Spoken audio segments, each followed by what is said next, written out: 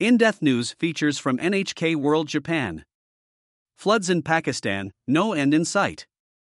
Heavy rain in Pakistan has inundated entire towns and washed away vital transportation links. An aid group warns of a spiraling humanitarian crisis as winter looms. An unprecedented disaster. Continuous rain since mid-June has brought catastrophic damage to Pakistan. Rainfall for August was nearly 3 times that of an average year. Officials say as of September 5, more than 1,300 people had died in floods and related disasters. Roughly a third of the dead are children. Nearly 1.7 million houses have been reported damaged, with 1/3 of them completely destroyed. The climate change minister said as of August 30, a third of Pakistan's land area lay submerged. More than 33 million people are affected. Swat district, northern Pakistan. The crisis is nationwide. Zainab Adnan, a leader of aid organization Miracles Trust, says staff are working especially hard in Swat district, a mountainous region in the country's north. She says about 70% of Swat's people depend on agriculture, and their farmlands have been ruined. People cannot grow crops anymore, she says. The orchards are gone.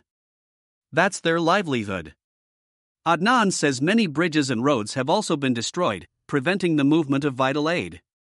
Crisis deepens as winter looms.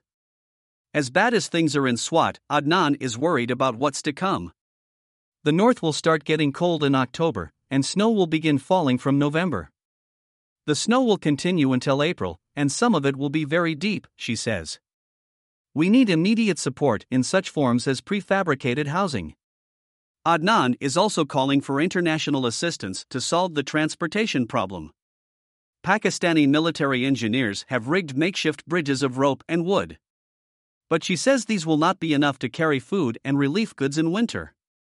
We need steel bridges, she says. Pakistan needs long-term global interest and support. Other countries are in the early stages of responding.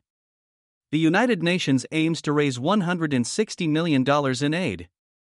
The European Union has allocated humanitarian assistance of more than €2.1 million, or more than $2 million. However, Pakistan's Prime Minister says the aid must be multiplied rapidly.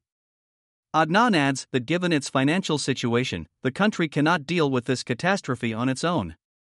She pleads not only for more aid, but technology transfers to teach us and help us to deal with this. The road to reconstruction will not be months, but years. She asks the world to keep paying attention to Pakistan. Takahashi Naoya, NHK World Correspondent.